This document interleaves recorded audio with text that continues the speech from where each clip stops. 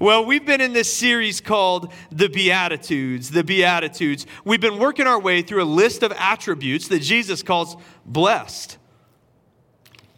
I believe that these Beatitudes are waypoints for us on our way to learning what it means to follow Jesus. As Christians, we talk about following Jesus a lot. Maybe you know that the call of following Jesus is simply to follow him. That's what he always tells people over and over and over in Scripture. His call to people is follow me. And maybe you have some understanding of what that means. We got to do some of the things Jesus did and live the way that he wanted us to live. And really, what it's about is making what is important to him important to us and to model the way that he lived his life on our life. That's what it has been about since the very beginning, when he brought those 12 disciples alongside him, and then the group of other disciples that followed him, and even his close group of 3 disciples that he was the closest with, these people that he was in relationship with.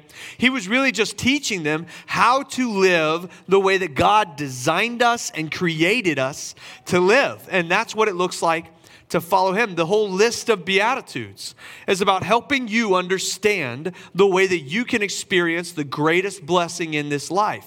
I believe God's got blessing in mind for you in this life. I don't think that means life's always going to be easy or wonderful. I don't think that means it's financial blessing or material blessing. What I believe is that God has a dream for you that involves the purpose he designed and created you with, and involves relationship with him. And in order to have the most intimate and fulfilling and satisfactory relation with him you can have, this is the map to get there. These are the attributes that give you the kind of blessings that help you wake up every morning and feel whole and feel full. That's what the Beatitudes are all about. And so last week we talked about, Pastor Mitch preached, blessed are those who hunger and thirst for righteousness, for they will be satisfied. And today I'm going to continue in verse 8, in Matthew chapter 5, verse 8. And it's this: blessed are the pure in heart, for they will see God. Blessed are the pure in heart, for they will see God. All of these Beatitudes are followed by a promise. And it's the promises of what it looks like for us the more that we live this way and live like Jesus. And this particular one, I think is pretty incredible what promise is attached to it. Blessed are the pure in heart, for they will see God. So what does it mean to be pure in heart? And how does someone who's lived in this broken world for a lifetime get back to a place where they could be even considered pure in heart? I think the answer to the question of what it means for us to be pure in heart can be found in Matthew chapter 19, verse 13 and 14. It says, the children were brought to him so that he might lay his hands on them and pray. And the disciples rebuked the people. But basically, people were all trying to get their kids up to Jesus because they're like, give them some of that little Jesus blessing. These kids are driving me nuts, Jesus. Please fix them, heal them of their calamities. And the disciples like, get them kids out of here. This is Jesus. He's got important stuff to do. And they're trying to kind of manage the crowd a little bit. But Jesus said, let the little children come to me and do not hinder them. For to such belongs the kingdom of heaven. One chapter before that, Matthew chapter 18, it says this: at that time, the disciples came to Jesus and said, who is the greatest in the kingdom of heaven? People have always been the same. I see stuff like this in the Bible, and it reminds me that even though the context of their world was different than the world we live in, people, who we are, has always been the same. These guys are listening to Jesus tell them to love their enemies and to be a great follower of Christ and to lay their life down for the people that they're meant to serve. And their big question is, hey, who's the greatest when we get to heaven? Who's going to be the best one, Jesus? Okay? Because I think John over here is going to be in heaven's trailer park, and I think I got a mansion coming. They're asking ridiculous questions all the time. And it says, who's the greatest in the kingdom of heaven? And calling to him a child.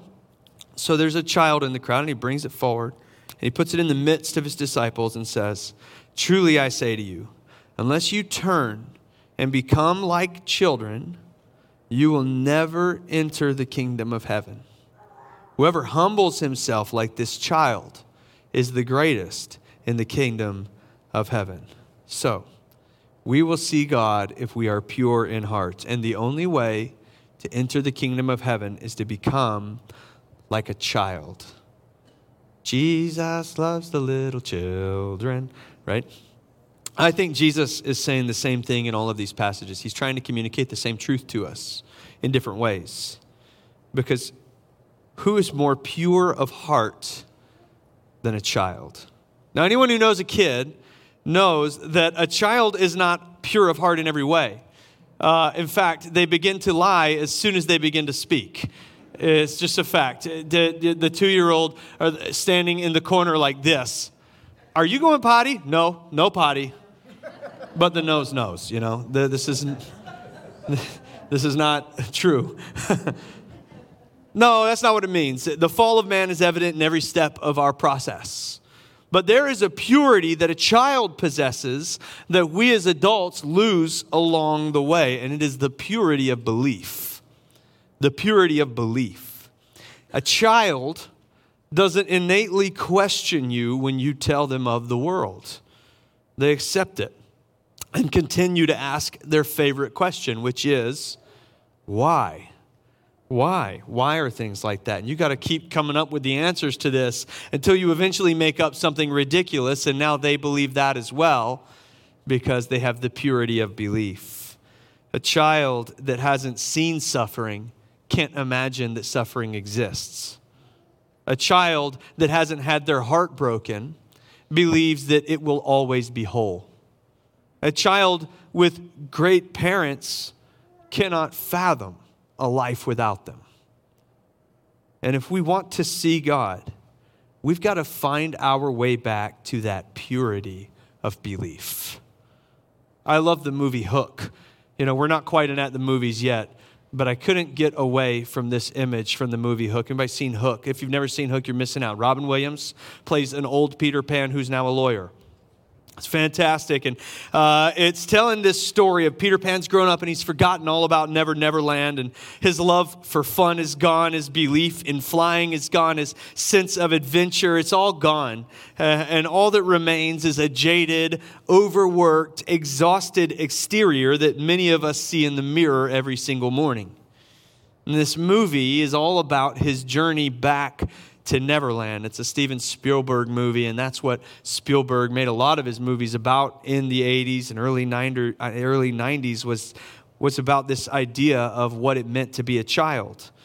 And so in this journey that Peter Pan goes on, he remembers how to play like a child, believe like a child, see like a child, even to fly again, like a mystical child from Never Never Land. It exists as a fable for those of us who grew up and left the world of our childhood behind, but never forget who we were when we still believed we could fly. And there's this great scene in it where Peter and the Lost Boys are sitting down to eat, but Peter can't see anything, and the food's invisible, it's make-believe, it doesn't make any sense. I'm not asking you to really buy too much into this film. But as the kids are all feasting on make-believe food, Peter thinks he's going crazy because he doesn't see anything there. Until there's this moment where he remembers what it was like to be a child again. And suddenly the table is full of food, and they have this great food fight together. And he calls a guy a paramecium brain. And it really is an incredible moment in film. And it reminds us of this journey that we've gone on from child to adult, where we've been jaded by the brokenness of the world that we live in. We've all experienced so much. I mean, even just in these last couple of years, our shared trauma is so immense that our purity of belief and the purity of our hearts is drifting further and further into the past. And Jesus is saying that it is crucial for us to take a journey back to remember how to get into that place again. You've lived a life filled with high points and low points, celebrations and regrets, loves and heartbreaks, and all of it's jaded you through the years and made it hard for you to see God. And so how do you get back? How do you find that purity again that would allow you to see God every day in your life and in the lives of others? And I think that the pathway is simple, but it's incredibly hard to walk. Jesus said, wide and straight is the pathway to destruction, but narrow and winding is the road to the kingdom of heaven. It's not an easy road, however simple it may be, but it is worth it. It's the path to following Jesus. It's the path to blessing, to a life well lived, and to seeing God himself. And so let's look at a few ways that we can get back. Number one, stop the lies. Stop the lies. In Psalm 24, David talks about having a pure heart, and he talks about seeing the face of God. Let's read his words. Who shall ascend the hill of the Lord, and who shall stand in his holy place? Who has clean hands? He who has clean hands and a pure heart, and who does not lift up his soul to what is false, and does not swear deceitfully. He will receive blessing from the Lord and righteousness from the God of his salvation. And such is the generation of those who seek him, who seek the face of the God of Jacob. This is an absolute banger of a song from the early 2000s that was adopted into an ancient Psalm of David. So Jesus tells us to be pure in heart and that we would see God. And David says that with clean hands and a pure heart, we would be a generation of those who seek the face of the God of Jacob. These things are connected. So in David's psalm, what is the thing that gets us from A to B? What gets us from create in me a pure heart to we seek the face of God? Well, in David's psalm, it says, he who does not lift up his soul to what is false, and he who does not swear deceitfully. Don't worship lies, and don't speak lies. Lies are the devil's whole strategy to lead the world into further brokenness and pain. John 8:44 talks about our enemy. And it says he was a murderer from the beginning and does not stand in the truth because there is no truth in him. When he lies, he speaks out of his own character, for he is a liar and he is the father of lies. There's this series coming up that we're going to be doing in January, end of January, February, and it's based on a book called Live No Lies by a pastor named John Mark Comer. I like him because of his name mostly. But he's also written some good books. Honestly, if you are trying to wrap your head around how to live in the culture that we live in now and be a follower of Jesus, I would recommend you go pick this book up tomorrow and start reading it. Live No Lies by John Mark Comer. And in this book, the author says, lies that come in the form of deceptive ideas are the devil's primary method of enslaving human beings and the entire human societies in a vicious cycle of ruin that leads us further and further east of Eden. And he puts forth this theory that the working theory of the devil's strategy is that deceitful ideas that play to our disordered desires that are normalized in a sinful society. That is the devil's strategy to disrupt the plan of God. In other words, the devil plants lies in our heads that make it hard for us to identify lie from truth because of the way they appeal to what is attractive to our flesh, to what feels good, and to the idols that we naturally pursue. And he reinforces it by repeating this pattern in every person around us so that it becomes a part of our culture and it's hard for us to stand against. We live in a culture that normalizes the idols in our lives and that agrees with the lies that we want to believe because they feel good, or at least we believe they feel good. That ends up being a lie as well because over time they make us feel worse and worse and worse. And even if they do feel good for a moment, that moment is always passing.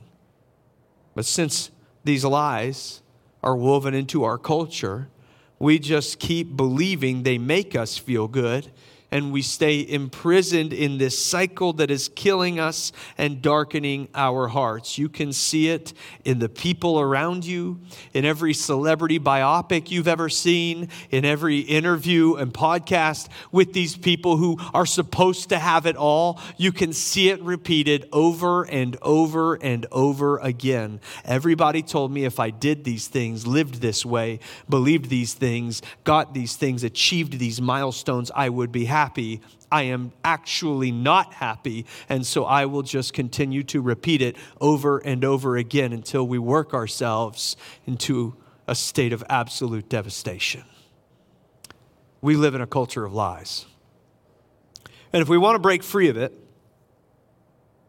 we're going to have to break free from these lies, from these idols, and from the pattern of this world. As Paul says in Romans chapter 12, verse 2, do not conform to the pattern of this world. Really, just one of the most powerful moments in Scripture, because there has always been this pattern in the world. I know it's easy to look at how fast the world that we live in has changed just in the last 20 years here in this culture. But the reality is this pattern has always been there. It existed in ancient Rome. It existed before that. It existed in every culture of man, always, because it has always been the devil's strategy.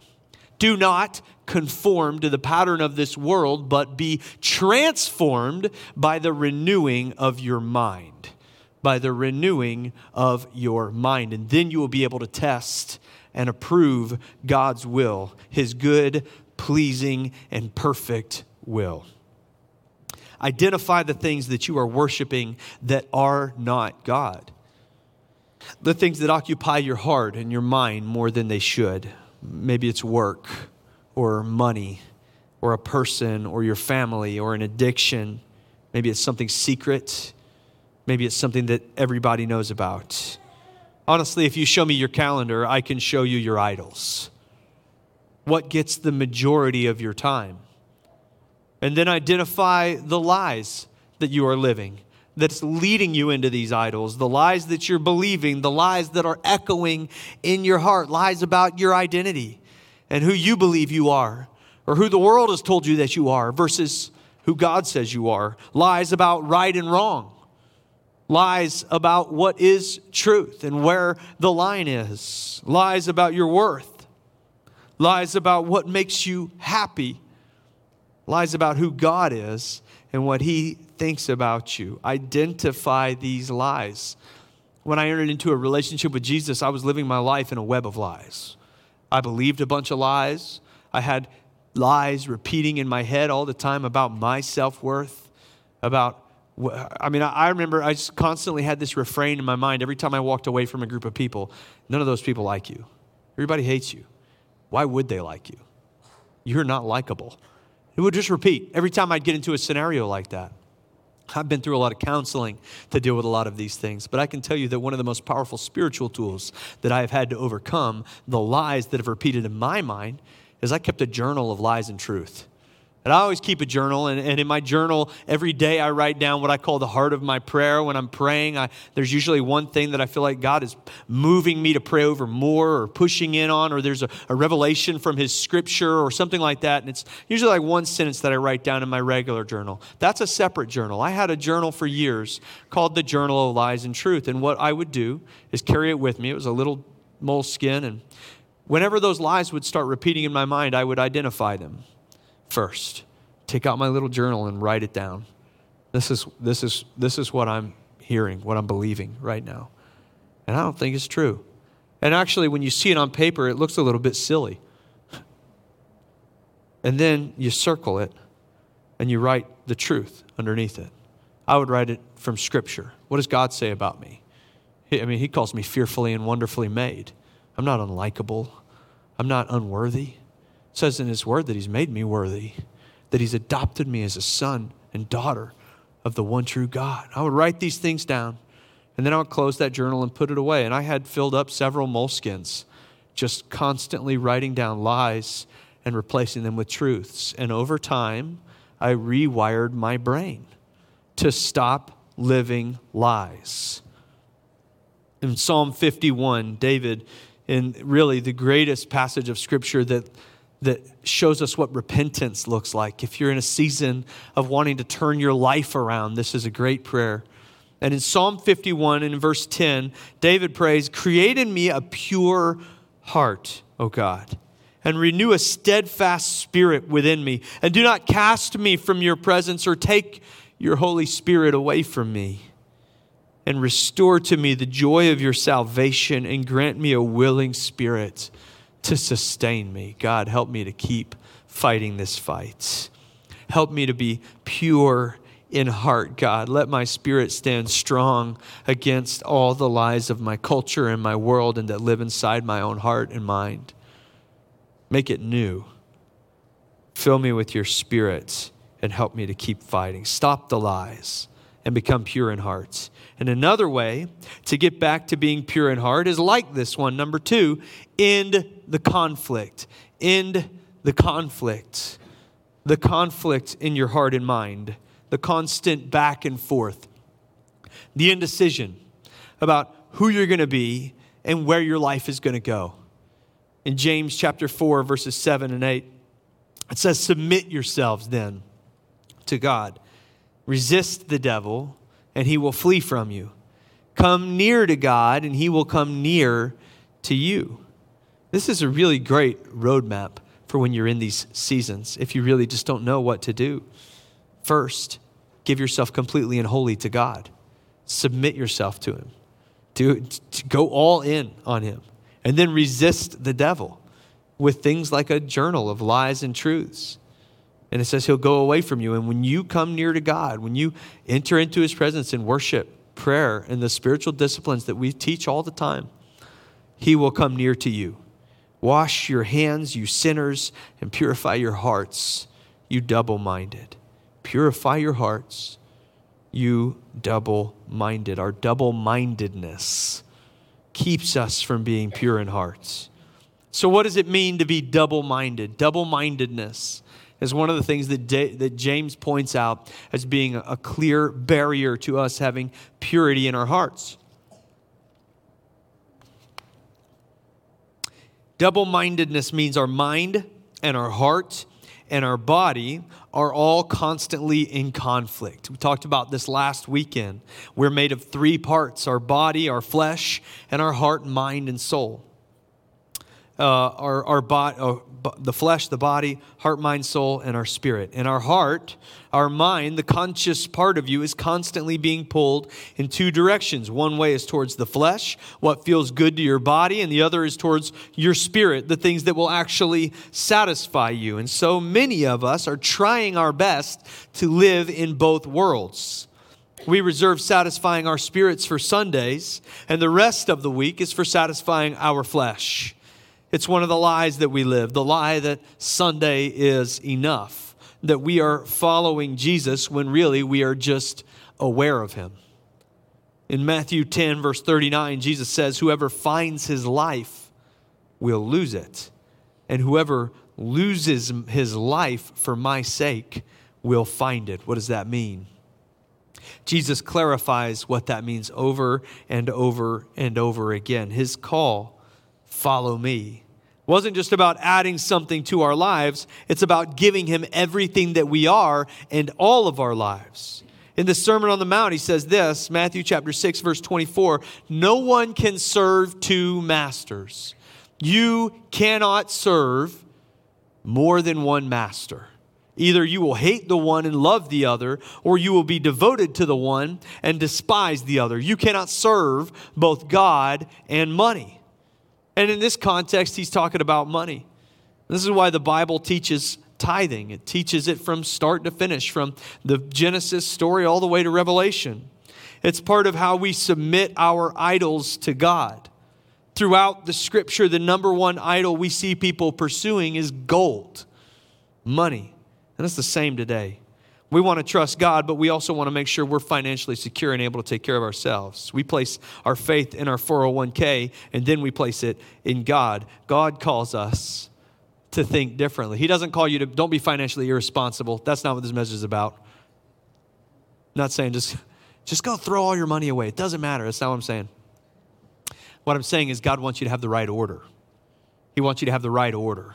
God calls us to submit the first part of our labor, the first fruit out of our labor, our first 10% to him, to establish him as first in our hearts and in our lives. The story of Cain and Abel in Genesis, if you're familiar, maybe you just remember that a guy killed another guy, and that's important. But the why is more important. Why did Cain kill Abel? Why? Because in the story of Cain and Abel is the first example that we see of God calling people to bring him their first. The principle of the first is what we call it. And this principle of the first is this idea that God wants us to give him the first fruits, the first 10%, first part, because it tells us that he is the first thing in our lives, the very most important. And Abel is one of these brothers, a son of Adam. And Abel, he does it. He brings the very best of what he has, his very best crop, and sacrifices it to God. And Abel, or Cain, on the other hand, he kind of wants to give God a little bit of what's left at the end of the day. This is what the story's about. He doesn't give him from the beginning. He gives him from the bottom, from the end. Maybe if I have a little bit left over this month, we'll see. And Cain brings it to God, and God takes Abel's sacrifice and says, thank you, you've acted in obedience. And he blesses him. And he's telling Cain that you haven't done what I asked you to do. Your heart isn't in the right place. I'm not the most important thing to you. Our relationship is broken. And Cain is so furious at this that he kills his brother in jealousy. That's the story of Cain and Abel. It's a story of priority, not just a story of murder. God wants us to get our priority in order. Why? Because we cannot serve two masters. You can't see God if you're double-minded. You can't have the things the world tells you to worship and also have peace in Jesus. It just doesn't work that way. Those who are pure of hearts. Purity simply means that it is not mixed with anything else. Gold is only pure gold if there's no other ore inside of it. That's what purity means. Purity means one thing. Pure in heart means our hearts go in only one direction, towards God. No double-mindedness, no mixed loyalties.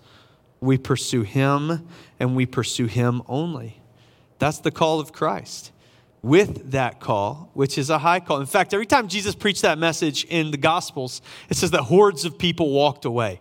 People left. They were like, well, I don't want to do that. That sounds crazy. I don't want to give everything that I am to him, submit myself completely to him, make him the most important thing, be pure of heart, be only fixated on following him. But as Scripture teaches us that since that's the way you were made to live, since that's how you were designed by the Creator who is calling you to this life, that in a full submission to Christ is the only place you can feel full peace in this life, wholeness in this life. It makes you a better husband or wife. It makes you a better friend. It makes you a better coworker. It makes you a better father, mother, son, daughter. Why? Because you are not just living in fragments anymore. You know what it means to be whole. That's the call. To no longer be double-minded. To end the conflict inside of you and submit yourself to where you are always meant to be. And finally, last thing is this.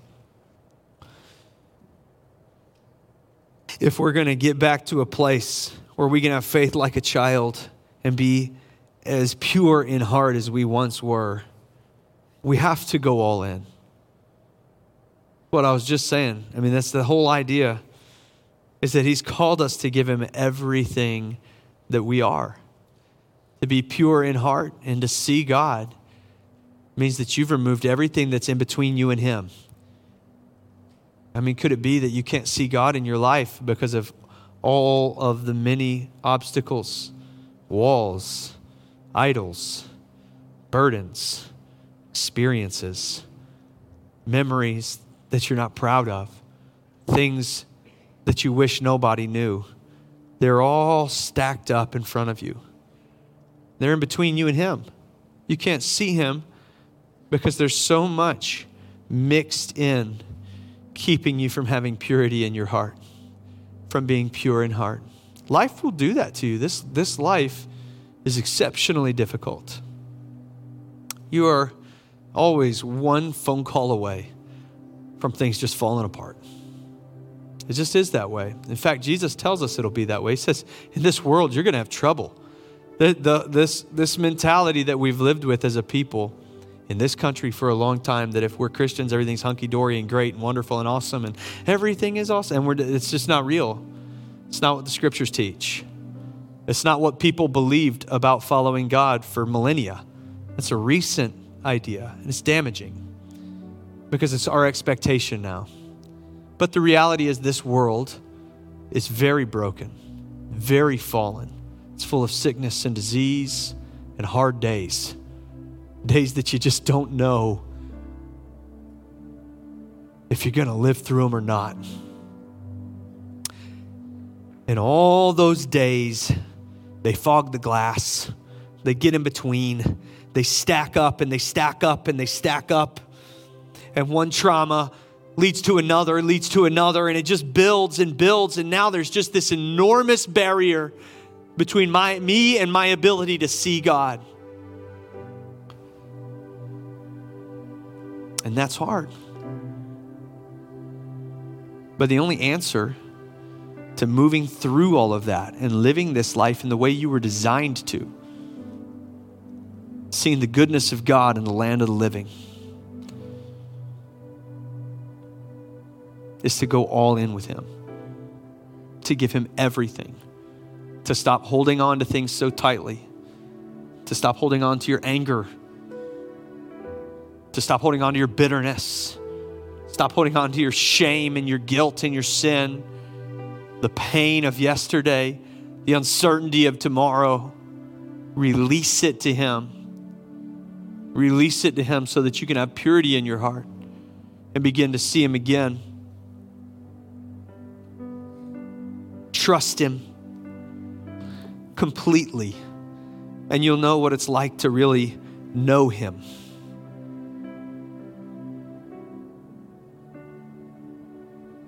To be loved by Him, to be fathered by Him. It says in Matthew 18:3 again, unless you turn and become like children, you will never enter the kingdom of heaven. What is a child if they are not devoted fully to the things that they love? It could be dinosaurs, superheroes, minions. Their devotion is strong. My daughter Dagny loves the color blue. I mean, blue. She just loves blue. Anything that is blue, she loves it immediately. It doesn't matter what. It could be a tractor that's blue. She loves that tractor. I mean, a shirt that's blue could be just like the worst fitting, ugliest shirt you've ever seen. If it's blue, it's her favorite shirt that she's ever owned in the history of her life. Blue.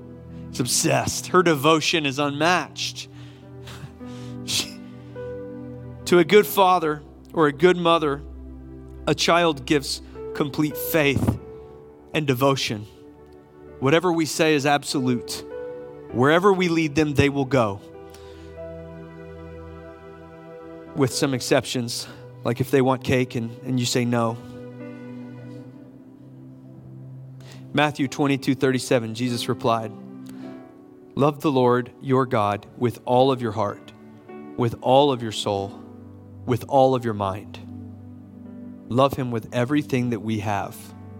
Devote ourselves fully to Him. 1 Timothy 1:5, the goal of this command, and he's speaking about what I just read, is love, which comes from a pure heart and a good conscience and sincere faith. Grow in yourself a pure heart. Go all in on your faith. Don't hold anything back. We say from time to time around here, give us a year. Give us a year and go all in and do everything that we ask. Live the way that we're leading you to live. Serve. Be in a small group. Go through it. Be a part of it with us. Go all in. And tell me what your life is like on the other side. If you're not blessed and living in the presence of God, then move on. But that's never happened yet. Go all in. Start by developing holy practices. Pray every single day.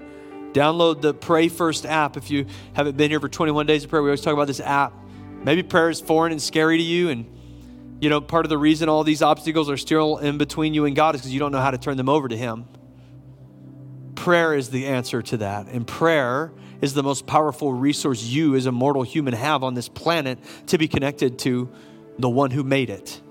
Prayer. And if you don't know how to pray, you can learn pretty easily. Honestly, there's an app for that, just like everything else. It's a free app, ad-free. You go on to the App Store and look for the Pray First app. It's called Pray First.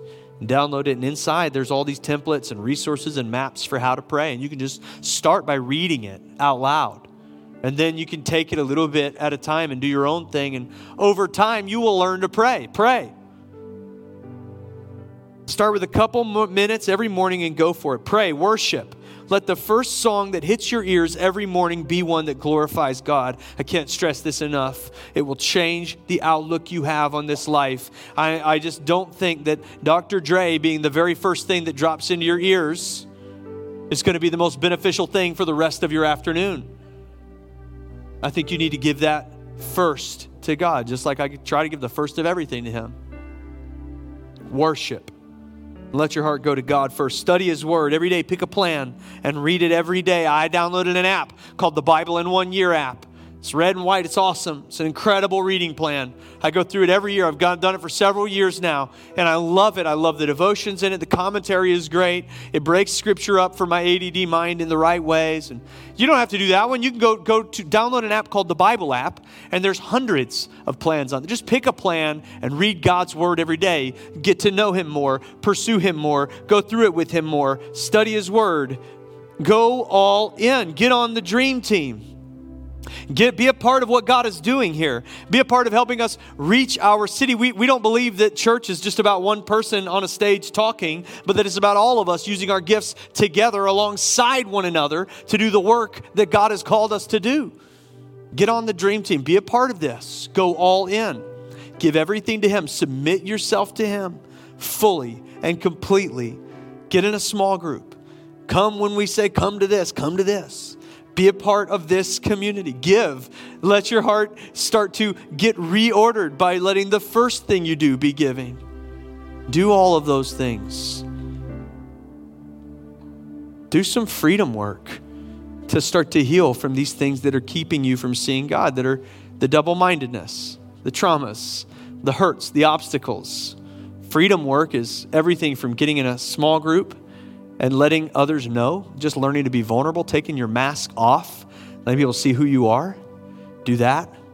Get in a small group. Maybe you need to go through counseling. Maybe you need someone to help you sort out all the traumas of your life. I have been in counseling for years. Just changed me, transformed me, and led me to a greater place of freedom. Maybe you need other things, and we want to help you figure out what those are, because we want you to learn how to be pure in heart, because we want you to know what it is like to see God.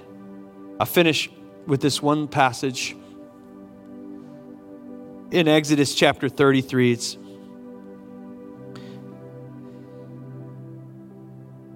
I hit a button, made my notes disappear. Verse 11, the Lord would speak to Moses face to face as one speaks to a friend. And Moses would return to the camp, but his young aide Joshua, the son of Nun, he wouldn't leave the tent. Moses said to the Lord, you have been telling me, lead these people. If you don't know the story, Moses has taken the Israelites out of Egyptian slavery, and for a long time they've been wandering through the desert as God prepares them to enter what's called the promised land, the place where God wants to make a people, make a nation, okay? You've been telling me, lead these people, but you've not let me know whom you will send with me. You've said, I know you by name, and you've found favor with me. If you are pleased with me, teach me your ways, so that I may know you and continue to find favor with you. Remember, this nation is your people. Moses speaks to God face to face the way one speaks to a friend. And his heart is just to know Him more. Know Him more. God, I want to know more about you. I want to know where you are when you're with me. I want to know who you are. I want to know your name. I want to know everything about you. God, I'm desperate for you. I'm fully submitted to you. I'm giving my life to you. And the Lord replied, my presence will go with you, and I will give you rest. And Moses said to him, if your presence doesn't go with me, Do not send me one more step up from here. I don't want to go into the promised land if you're not coming with me, God. I'll stay in this desert for the rest of my life if I get to stay here with you. I don't need to see the promises on the other side of those mountains if you're not a part of them, God. All I want is you. This is what it looks like to be pure in heart. It's a full and in total and complete submission to God and God alone. Lord, I need you. I need to know you. I need to know who you are. I need to know your name. I need to know where you want me to go. I need to know what your dreams are for me. I need to know how to understand your character more. I need to know more about God. Wherever your presence is where I want to be. I don't want to be anywhere that you are not. You are what matters the most to me. The heart of Moses. A man who speaks with God face to face as though a friend. If you want to see God, that's what it looks like. Heavenly, if you're here today, I was about to start praying and I remembered. If you're here today and you don't have a relationship with Jesus, you don't know God, you've got all this stuff in between you and God, you're living in all these lies and you're dealing with this double-mindedness and there's this constant conflict going on inside of you and you're done with it. You're tired of running this race and you're tired of constantly living in this uncertain world. The cycle of finding happiness and watching it go away and trying to find it again. If you want to just live in a place of joy and in a place of peace and in a place of satisfaction, it can only be found in a relationship with Jesus. And I would be honored to just walk you into that today. It starts with just a prayer, a conversation, a commitment to know him and to go all in with him. And then on the other side of that is the journey forward. And we would love to partner with you on that as your church. If you're ready to take that first step, every head bowed, every eye closed, pray this with me. Lord, I want to know you. I want to see you. I want to be in relationship with you. So forgive me. Forgive me of all my sins. Forgive me for trying to do it on my own for so long. Forgive me, Lord. And I thank you for doing the work for me to forgive me through Jesus on the cross. I believe in you and I want to know you. And I want to follow you with all that I am for the rest of my life. In Jesus' name, amen.